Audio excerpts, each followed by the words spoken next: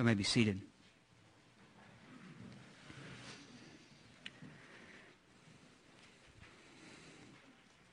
If you brought your Bibles this morning, and I hope that you do have your Bible, but if not, if you did not bring your Bible, we actually have placed a few Bibles underneath the chairs. I don't know if you've noticed those in the past, but we're big about reading the Bible around here. This is something that I want each and every one of us to not only do in this place, but then also in your own home.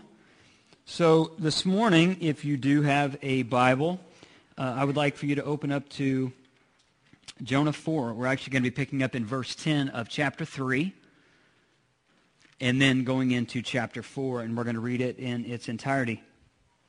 Just in case that you have not been here for this whole series, this is week 5. This is the finale. This is the finish line of the book of Jonah. It's been a challenge in my life as I've been going through this and processing these messages before they are sent in this place and to your ears and your minds and your heart.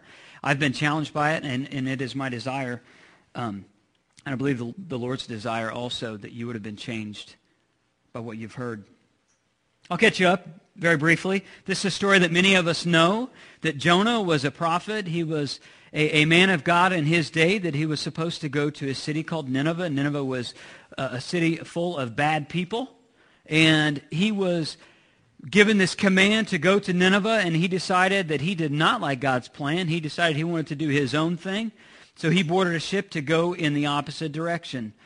So after he had gone into the opposite direction, we know that because of the events of his rebellion, that he was chucked into the water, right? We're all familiar with this. He was thrown into the water, and then here comes a large fish, swallows him up. We believe this to be true. This is a historical fact. This is a historical narrative, the writing style of this book. And like I said, if you're a literary person, I just made your day. I made 2 references to that in this series, so that's awesome. But we do believe that it is true that a large fish swallowed up Jonah. And one of the reasons why we think this is true is Jesus actually refers to this book in the gospel in Matthew 12, and he actually says that Jesus says that I am the greater Jonah. That yes, that Jonah has spent 3 days, 3 nights in the belly of a whale or large fish, but he says I also am come, and that we know this, that he actually spent that amount of time in the ground and then was resurrected and ascended into heaven. So then Jonah, as he gets out of the whale and he's spit out onto dry land, smelling like kelp and seaweed and everything nice, just like a trip to the beach, a horrible trip to the beach. He gets spit up onto dry land, and reluctantly he says, okay, I'll do it. And we talked about last week how he had finally obeyed what the Lord had said, and because of his act of obedience, then as he went into the city of Nineveh, that something so compelling happened that before he even went the whole 3 days journey all through Nineveh, he had been 1 day in, and the message had already permeated the culture, and it had transcended through people and families, and then it started to affect the leadership. Do y'all remember that last week? It started to affect the leadership, and not only that, the king was so moved by it. Then he started, this is the most out there idea in our country, but then he actually, what his theological beliefs at this point, religious beliefs, started to impact the laws of the land. And it all started because Jonah was obedient in doing what he was supposed to do. And yet, I wish I could say that the story ended there. For many of us, when you've heard the things from the book of Jonah, most of the time this is where the teaching stops. But not here at DBC. We go the extra mile. We want to do the full deal. A lot of times the story that you've heard, it says, yes, he reluctantly went out and he actually fulfilled his task. But you know what? There's not really a happy ending with this. As a matter of fact, when we read this scripture in just a second, you're going to see that the ending to this book is kind of random. It's kind of weird. There is no the end and a little quim at the end and make you feel all happy inside. It's just kind of like it leaves you wanting more, like a good movie. So let's jump into verse 10 of chapter 3, and then we're going to read chapter 4 in its entirety. When God saw what they did, and how they turned from their evil ways, he had compassion and did not bring upon them the destruction he had threatened. This is talking about the Ninevites, that the Lord had done exactly as he had commanded. The message that Jonah sent was, in 40 days, if you do not change your ways, in 40 days, you're going to be toast. We see here in verse 10 that the Lord saw them, and and they did turn from their evil ways, so the Lord relented. He relented. Verse 1, chapter 4. But Jonah was greatly displeased and became angry. He prayed to the Lord, "O Lord, is this not what I said when I was still at home?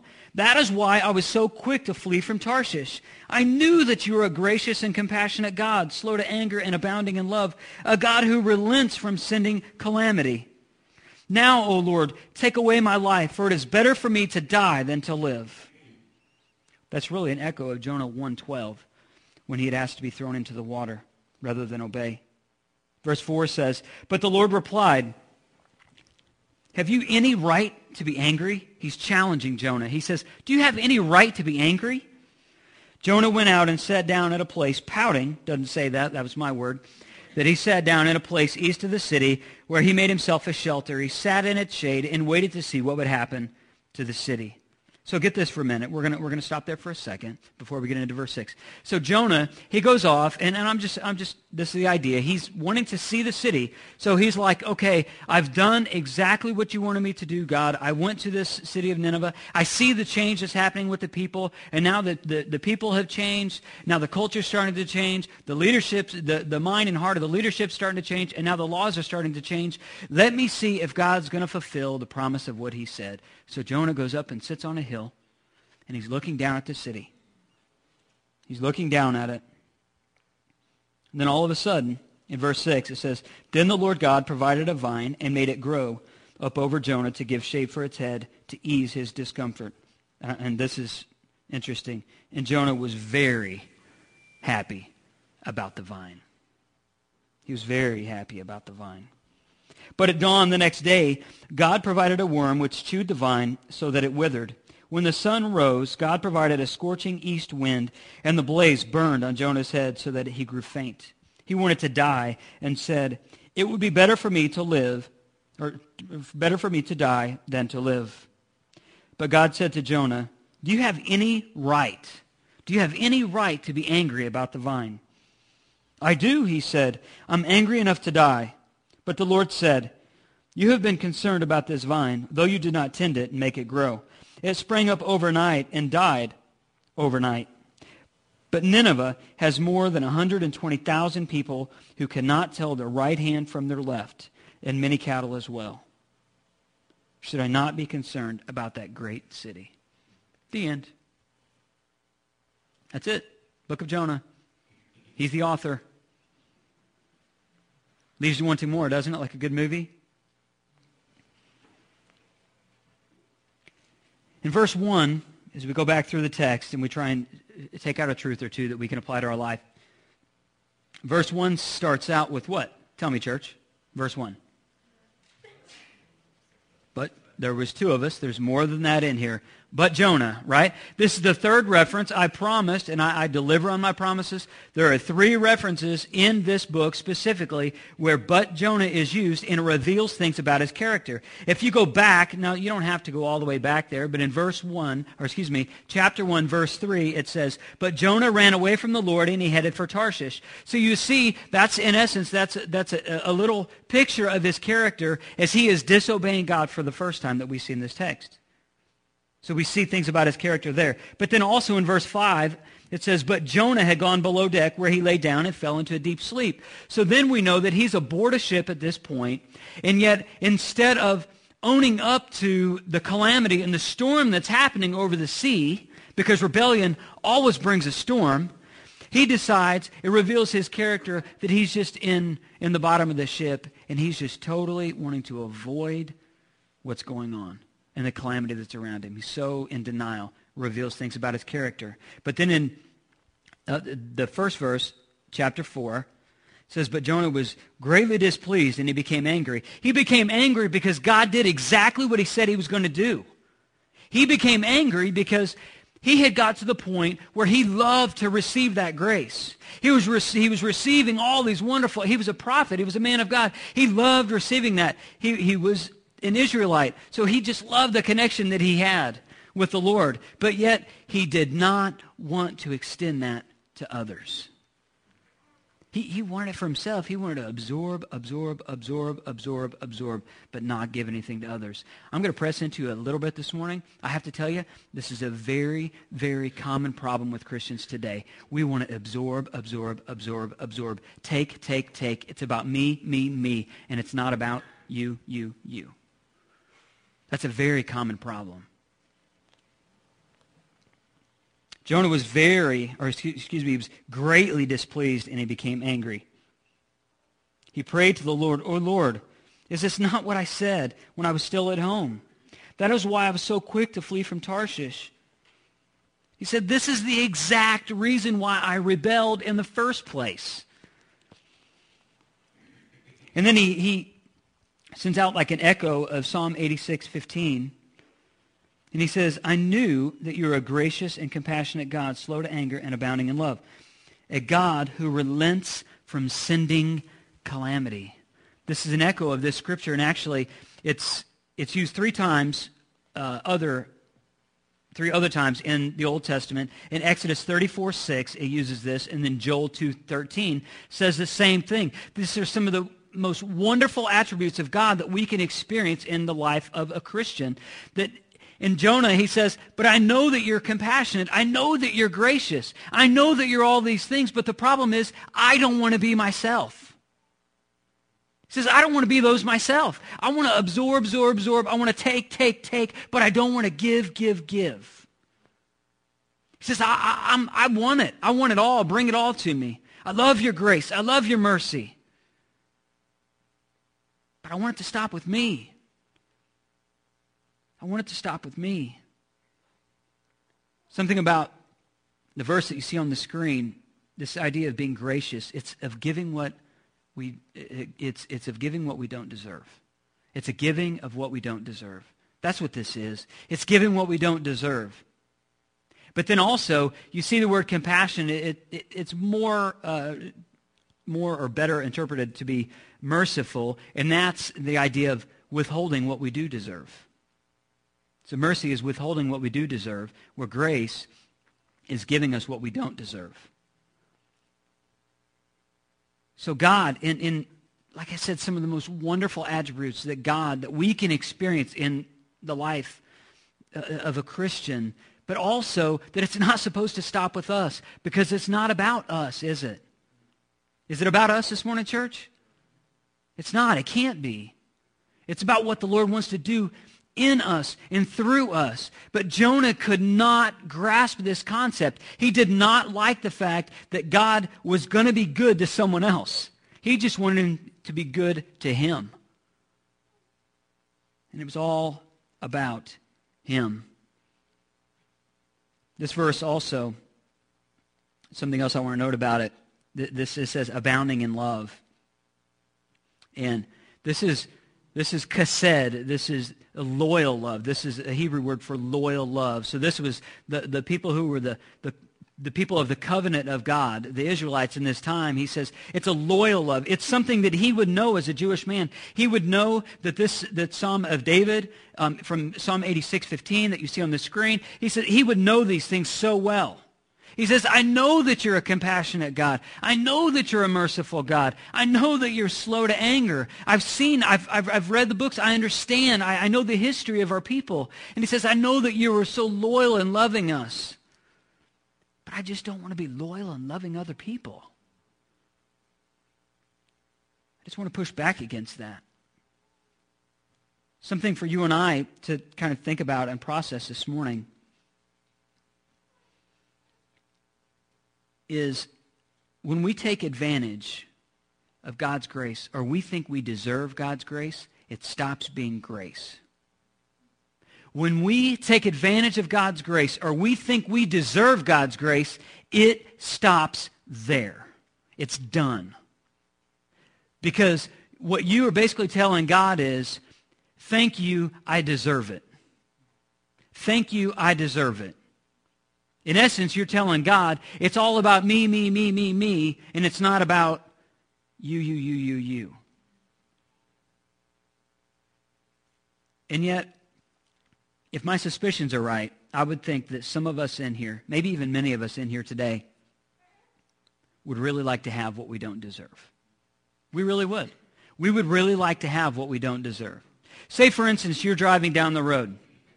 And you're driving down the road, and I just want a show of hands, just very briefly. If you think you're a good driver or a pretty good driver, raise your hand and leave it up. To be honest. Awesome. That's really good.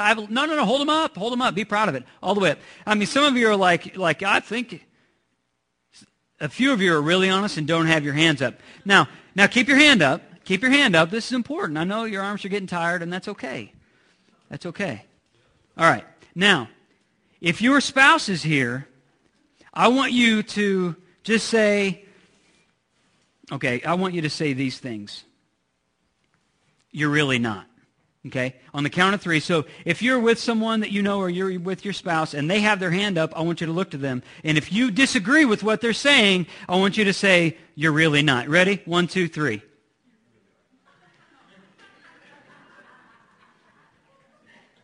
That's awesome. You said, you're really not, and in your mind you're thinking, I'm in a lot of trouble. That's what you were thinking. So say we're driving down the road, and we're good drivers, right? Because we all are. Everybody except like 2 of us in here. I didn't have my hand up. I'm not the best driver in the world. I'm not going to lie. And I know where I'm going with this, so I certainly wasn't going to put myself out there. But if you think about this and say that you think you're a good driver and you're driving down the road, say you're driving down 80 and you're heading into town from here and you get to the first stoplight.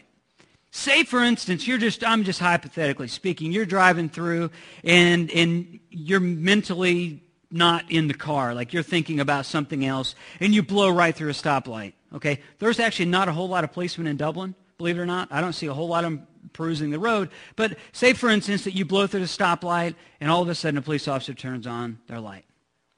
In your mind, you're thinking, I'm a pretty good driver. I really don't deserve a ticket. I only messed up once. Right? Am I right? That's what you're thinking. You're thinking, I only messed up. I only messed up once. I'm a pretty good driver. Maybe some of us would sit there and own up to it, but the reality is when the police officer comes up, very few people, when the police officer comes up and says, you know what, I blew it. I went right through that stop sign. I was actually speeding a couple blocks ago. I was actually flying. I was driving like a madman. I ran an old lady and with her grandkids off the road. It was terrible. She was in tears. I feel so guilt-ridden right now. Write me a ticket for all of those. We don't. We may have done those things, but the reality is we think we're pretty good drivers. So when the police officer comes up, what do? Say nothing, and we are hoping that he lets us off the hook. Do you know why? Because we think we're pretty good drivers. We think we're pretty good. And we like to receive. And the idea that, yeah, maybe you blew it, but yet if you get a reprieve and you don't get a ticket, maybe you just get a warning, maybe if that's the case, in the back of your mind you're thinking, that feels pretty good. Because grace does. Grace does. You didn't deserve, right? If you were to blow through the stop sign, you wouldn't deserve that. And yet, it feels good. Grace does feel good. It should feel good. But it shouldn't be abused. It shouldn't be abused. In my working days, in fully employed days, I've been working since I was 16 years old, right? 16. So about 21 years of working. And I don't think throughout that whole span of time that this has been proven to be untrue. So I'm going to say it. Throughout all those 21 years, I mean, when I run across somebody who is, they're upset and they think that some way that they've been passed up for a promotion, or they think they've earned a promotion, Most of those people who have this compelling idea, well, I've earned this promotion, or, you know what, I know such and such left, so that means that there's going to be a spot for me. I've earned this. I put in the time. I've done all these things. The people who have thought that, in my experience, are the least to deserve it. They're the least to deserve it. Does that make sense this morning? That yes, they think that they've earned it, that they've done something to deserve it themselves. That yet it is like it becomes about them, doesn't it? That they think they deserve it. Then I've already earned this grace. Well, if grace is something that you have to earn in the Christian walk, if grace is something you think you have to earn, you have a confused idea of what grace is, because it's God's unmerited favor on you. It's giving us what we don't deserve. Jonah had a real issue with this. He loved it.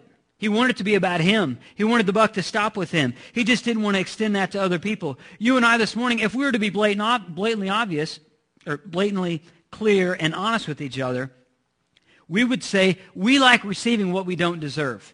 It would be awesome for us to receive a check in the mail from some crazy uncle that we don't know who lives in the mountain of Colorado and has like this huge lump sum of money, and it would be amazing to us to receive that in the mail, wouldn't it? Is anybody, I'm looking for that every day when I go to the mailbox. I'm like, stink, another bill. It's an electricity bill. They're relentless. It's like I use it all the time or something. It's like it just keeps coming back and back and back. It's almost like the same day, every month. It's crazy. And yet for us, we would love to receive that. We love to receive those gifts. We should want to receive blessings and those types of things. But the reality is, if the blessings of God just come to us, then it stops being a blessing. Because the blessing that is given to us, grace that is extended to us, is supposed to be funneled to other people. Jonah's problem was he wanted it to be all about him, him, him. But God says, and we see this at the end of this chapter, he says, you know what? I want to do a new thing, and I want to change people's hearts. There's 120,000 people who don't know their right hand from their left hand. I just want you to know that there's 120,000 people who are clueless. They're like children right now, and that's what I care about, Jonah. He says, yeah, this grace was awesome, but it wasn't just for you. The reason why I spit you out in dry land isn't just so you could sit back underneath this leaf and just kick it by yourself. He says, I want to do this amazing thing with these people because God is telling them, I care about people. He cares about people here as well. He cares about people here. If you go into verse 4, we're going to read through verse 9 again. But the Lord replied, have you any right to be angry? I mean, this is a challenge. This is a prophet. This is a man of God. And the Lord says, have you any right to be angry? He's like, seriously, you're going to squabble over this?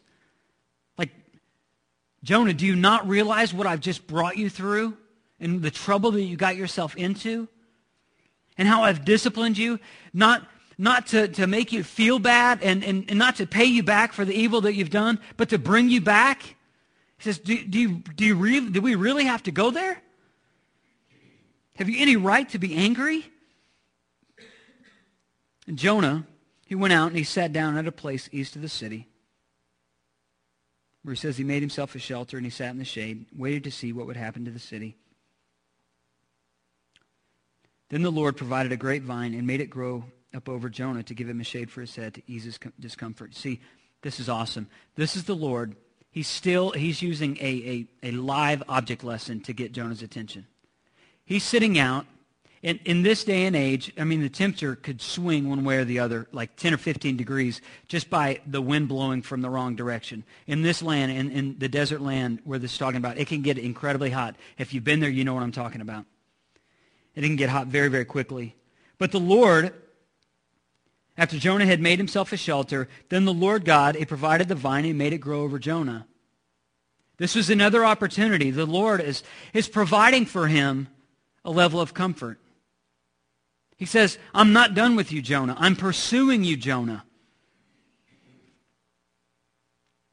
But then we see really how Jonah still had a me mentality, didn't he? And at the end of verse 6, he says that Jonah was very happy about the vine. He was willing to just soak up the blessing of God. Just soak it up. Many of you in here this morning have had blessings.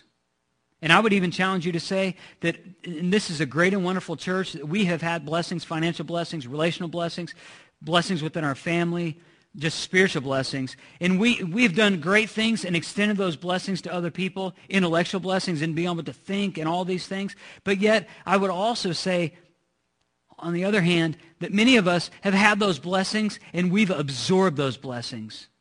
And we didn't reciprocate those anywhere else. We just received them as if we deserved them. But the reality is, grace is not something that we deserve. If grace becomes something that we think we deserve, it stops being grace. Jonah was very happy about the vine. But I want to tell you,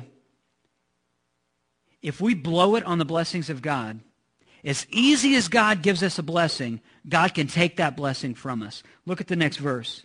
But at dawn the next day, God provided a worm which chewed the vine so that it withered. And when the sun rose, God provided a scorching east wind, and the sun blazed on Jonah's head so that he grew faint. Just as easy as that blessing came, and he loved that blessing. He loved that blessing. But it's just as easy as it came, the next day, it went away. And it said that he wanted to die. And it would be better for me to die than to live, is what he had said. He says, I would rather die than live at this point. Because everything that you said it was going to happen is happening. And he was reluctant to receive it. And he was reluctant to want to extend that grace to someone else.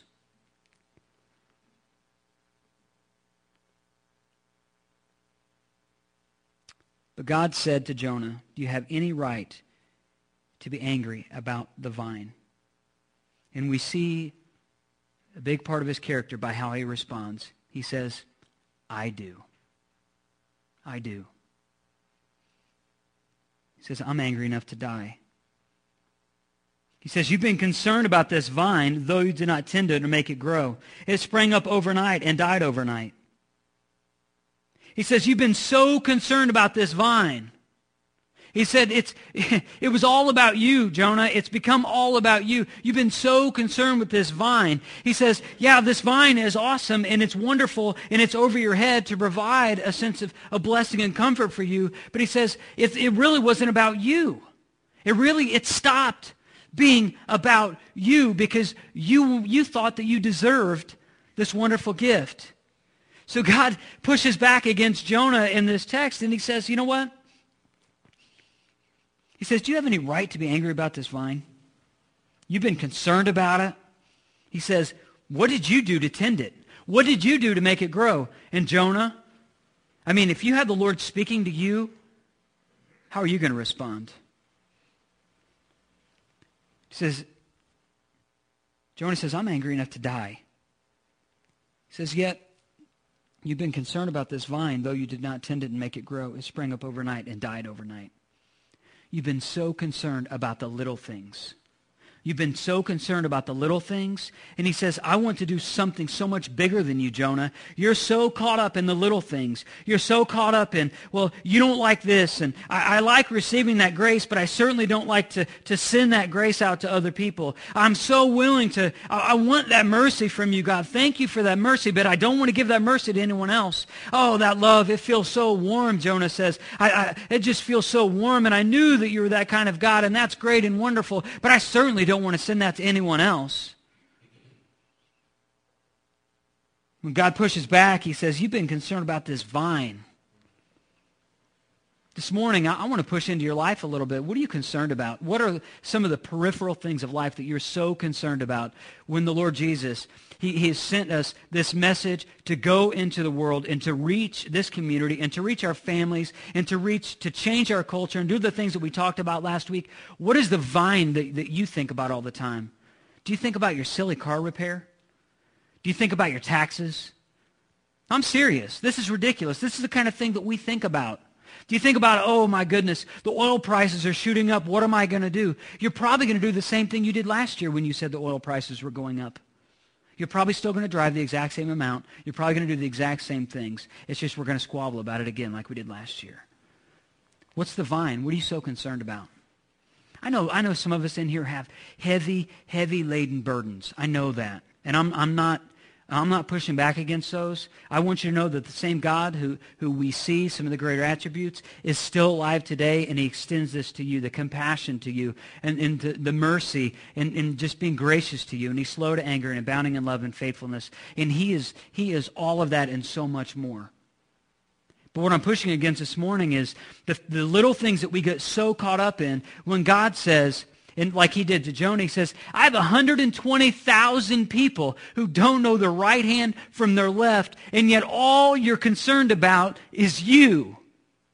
Because when we're concerned about our car, we're concerned about us. When we're concerned about our taxes, we're concerned about us. When we're concerned about how much a gallon of milk costs, what are we concerned about? Us.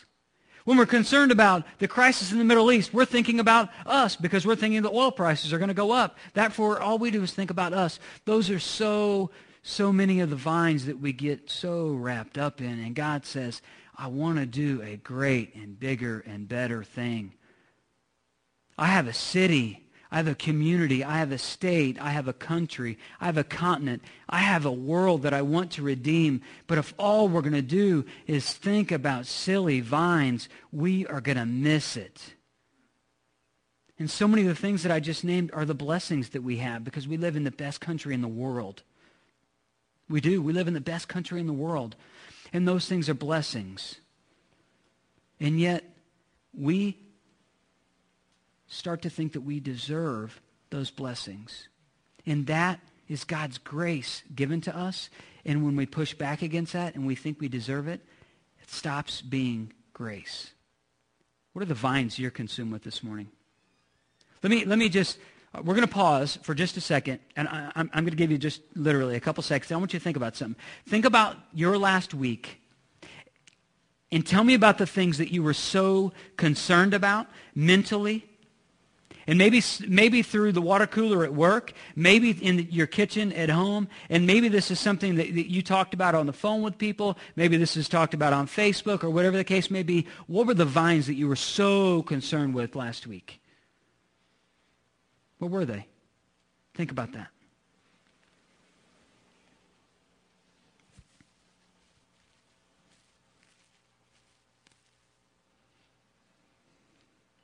It's easy, isn't it? It's easy to get caught up in the vines and the blessings and thinking, wow, this is great. I love receiving this. I love receiving this. And we start to think that we deserve it. And when God pushes into our life, I'll be honest with you, when God pushes into our life and he sends that truth and it starts to pervade our life and starts to really kind of, seems like it attacks our heart and our mind, the reality is our first response is we want to push back. If your response is to push back, then you're Jonah. And then I'm Jonah. And we have to trust the same God that Jonah knew. And if you are walking with Christ this morning, you will know this from your experience of being a Christian. That it says that you, O Lord, are a compassionate and gracious God. You're slow to anger. You're abounding in love. And your faithfulness is unmeasurable. That's the same God that we serve this morning. That's the same God that I speak of this morning, that for you, I want you to realize how blessed you really are. I want you to just stop and think at the end of this day how much grace you've actually received. And then I want you to think the exact same way. I want you to think about this. How much grace have you extended to other people? How much have you just absorbed because you thought, man, I like this. This is good. And you withhold this. And then how much have you actually extended to other people? The simple truth to say and the difficult one to kind of live through this morning for you and I is to kind of counter this Jonah mentality is that the standard that we seek for ourselves, the standard that you seek for yourself, should be the same standard that you give to others. The same standard that you seek for yourself should be the same standard that you set for others and that you give to others and that you live out to others. That should be the same standard. This was Jesus' teaching. If you would do me a favor, please go to the book of Matthew. Go to the book of Matthew and in chapter 5, and I want you to see something. See, Jesus knows, and part of some of his wonderful and great attributes, the fact that he's compassionate and he's gracious and he's slow to anger and he's abounding in love and he's faithful is because he knows there are going to be times in our life when we fail. When we fail. Lord Jesus knew that we are living in an eye for an eye culture, aren't we? Is it not that way in the place that you work? It's like an eye for an eye. You have to cover your back. I remember in certain places that I worked in the past, it was just like I felt like specifically the places where I was a Christian, I felt like I was the only person there. Like it was eye for an eye, tooth for a tooth. It's like Old Testament to the T. All I could do was try and cover my back. You see, God provides for us a way out. In the greatest sermon that has ever been taught, set the standard for sermons in the Sermon on the Mount, what we see in Matthew 5, and Jesus takes into account the world that we live in, and he challenges us. He says, I understand that you live in an eye for an eye culture, a tooth for a tooth culture, but he says, I am going to press into your life a truth that will cause a movement in people that will change them and yourself. Matthew 5:44. Actually, we'll start in verse 43. 3:44. You've heard that it was said, love your neighbor and hate your enemy. This is Jesus' words. He says, but I tell you, love your enemies and pray for those who persecute you. Okay. So he says, love your enemies and pray for those who persecute you. See, this is a challenge because God's grace is sufficient enough to say, you know what, I understand the world that you live in. I understand that for us, for you and I, we understand how hard the world is. So we want to absorb as much grace as we can. And yet in some instances, we think we deserve it. He says, I understand that that's the way it's going to be because the world that you live in is a dark place. And he takes this into account. He says, I know that you live in an eye for an eye culture. But he says, I want to turn that culture upside down. And he says, to counter that, I want you to love your enemies. I want you to pray for those who persecute you.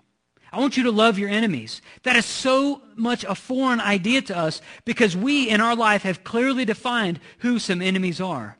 And the farthest thing from our mind and our wants and desires is to pray for them. And Jesus presses so deeply into our hearts and our minds. And he says, this is what I want you to do. Love your enemies and pray for those who persecute you. Because the way that you're going to change people, so you're not thinking about vines, and the way that you're going to change hearts, because there's 120,000 people, Jonah says the way that this is going to happen in your day and age is that you do something so radical and change this Old Testament teaching into New Testament living. He says the way that you're going to do that is you're going to love your enemies and you're going to pray for those who persecute you.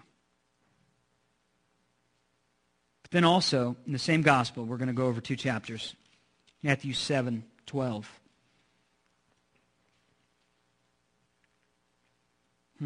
This one sounds a whole lot like the standard that you seek for yourself as the standard that you should give to others. Verse 12. So in everything, underline everything. So in everything, do to others what you would have them do to you. For this sums up the law and the prophets. So in everything, do to others what you would have them do to you. So the same grace that you and I love, desire, crave, the same grace that we receive, in essence, was not supposed to stop with us, is it? Because the teachings of Christ says, so in everything, do to others what you have, that you would have them do to you. For this sums up the law and the prophets. Jesus says, I want to make it really, really simple. And I want to trim your reading down a whole lot. It says, I'm going to bring it all to a close right here, and I want you to see. So in everything, do to others what you would have them do to you. So the grace that is extended to us, the compassion that is extended to us, the mercy that is poured out on us, the same love that is extended to us, the same faithfulness that the Lord showers upon us, the same idea of being slow to anger, like Psalm 86 says, really was not supposed to stop with us, was it? Jonah, when he was receiving this, he was a prophet, a man of God. He should have been the one setting the example. But yet, in his rebellion, he wasn't willing to extend what he had received. He wasn't. So in everything, do to others what you would have them do to you, for this sums up the law and the prophets.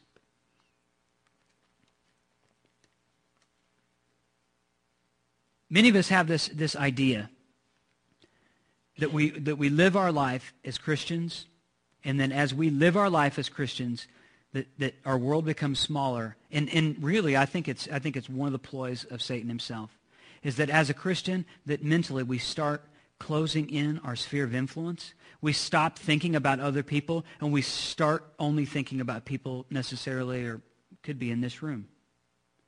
That we start thinking about vines, and we stop seeing the movement of God that's happening around us. We don't see the 120,000 around us. We don't see the 20-some-odd thousand people who live in Dublin anymore. We don't see them. We avoid areas of town that we don't like. We avoid areas of the county that we don't like. We start to spend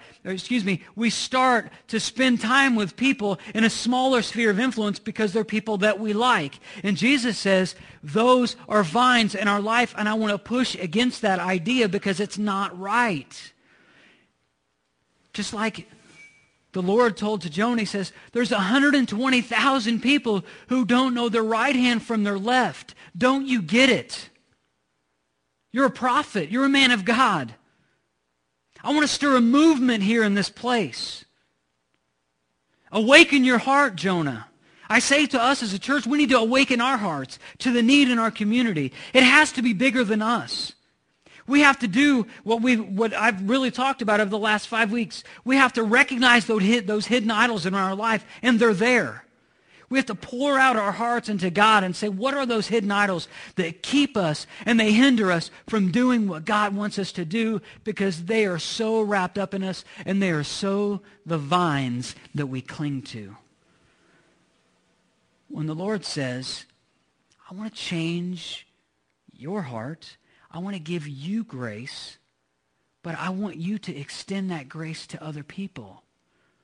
I want to set a standard of way that you live. That the Lord Jesus set the standard when he accepted us, and he gave us grace, and he saved us. Those who call themselves Christians this morning, I remember how filthy and how dirty and how ridden with sin I was before my day of salvation. It may have been so long ago that you don't know for yourself, but I remember. I remember how I was at 21. I remember how confused that I didn't know my right hand from my left. And I just praise the Lord that there was somebody, a group of people who said, you know what?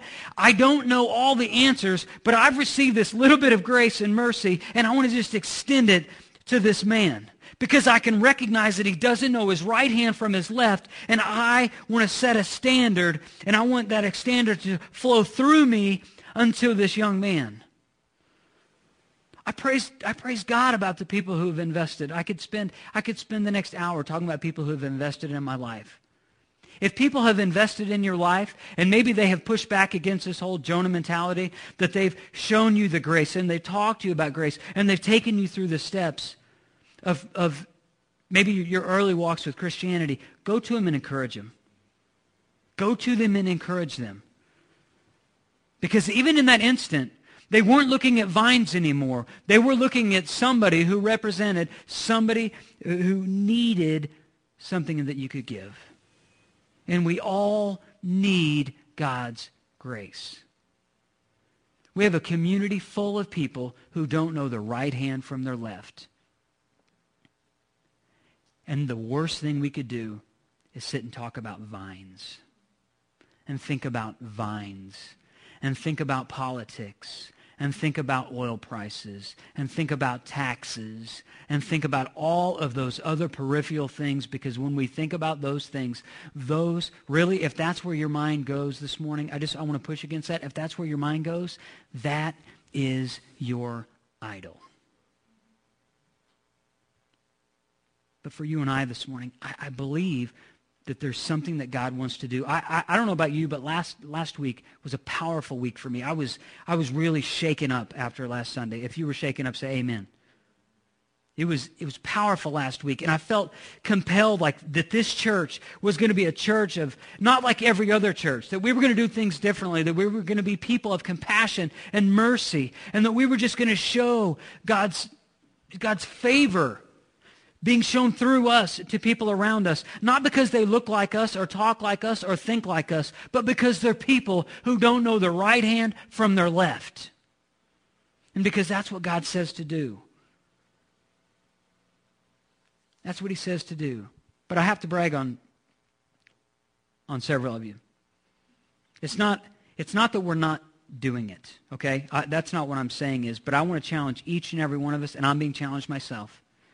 I want to challenge each and every one of you to step it up a notch, to look for people who are in your midst, who God is already putting in your midst that you can show God's grace to, because they're already there. I mentioned this last week. I want to brag on anyone who donated to this. I received this card from Jay Johnson last week. Jay he's really an incredible guy. Next time he comes, hopefully you'll get a chance to meet him. He really is an incredible guy. And you talk about somebody who is just like dripping of the Holy Spirit. It's just incredible. You get around him and it's like all he can talk about is Jesus. I want to wrap myself around people like that. Amen? I mean, he's on fire for the Lord. And this is very short. But he says, "Dear DBC, I wanted to thank each of you for the part that you have played in the Christmas donation, because part of the Angel Tree was offerings to several different people that we support, and one of those locally that we don't support as a church." He says, I want to thank you, each of you, for the part you've played in the Christmas donation. The Lord is using you to sow into his kingdom. And if you donated $1, or if you donated $100 or $1,000 or whatever your offering was on behalf of Jay and the Lord, because it wasn't just an offering to him, I just want to say thank you for showing, basically showing financially what you believe in your heart. And you believe in his ministry, and that's something from him. But then also, much closer to home than that, this is something that we do as a church quite well. Okay, I'm going to brag on you for a minute, all right? You breathe easy. I'm not going to, this is good. When one of our own gets sick, or they go in the hospital, or if they even have a family member who becomes ill, this church becomes alive with mercy and grace and meals and prayer. You do it well. I want to brag on you. You do it very, very well. And I'm thinking specifically about the latest thing that we have undergone, and I was reminded of this yesterday when I went to see her with Catherine. When you see a Christian hurting and you see a church step up and to look beyond themselves and to step up into caring for someone else, that's a powerful thing. That's a powerful thing. But here's the challenge that goes with it. That's easier to do if it's somebody that's in this house, and more difficult when it's somebody not in this house. And the Lord wants us to give that same amount of love, compassion, and mercy to people outside these doors as much as he does inside these doors. Because I believe that with Jonah, there may have been 120,000 who didn't know their right hands from their left. But I believe there are thousands right here in our great and wonderful city who don't know their right hand from their left either. And what they need is somebody who's just willing to say, it's not about me, me, me. It's about him, him, him. Father God, we thank you. We thank you for the challenge of obedience that you put before us. Lord, my prayer this morning is that you would just awaken us to the truths that were mentioned. God, that whatever it is that you have stirred in us over these last 5 weeks, as we've kind of unpacked this book of a reluctant prophet, God, that we would see your hand not only in his story, but also in ours. And that we would be awakened to the need that there are thousands of people in our community who don't know their right hand from their left. And what they need is somebody with words of love and compassion to share the truth with them and not to avoid them. Because you said that we need to pray for those who persecute us. We need to love our enemies. And I believe the same standard that we seek for ourselves should be the same standard that we extend to others. Thank you, Lord Jesus, that your grace is sufficient.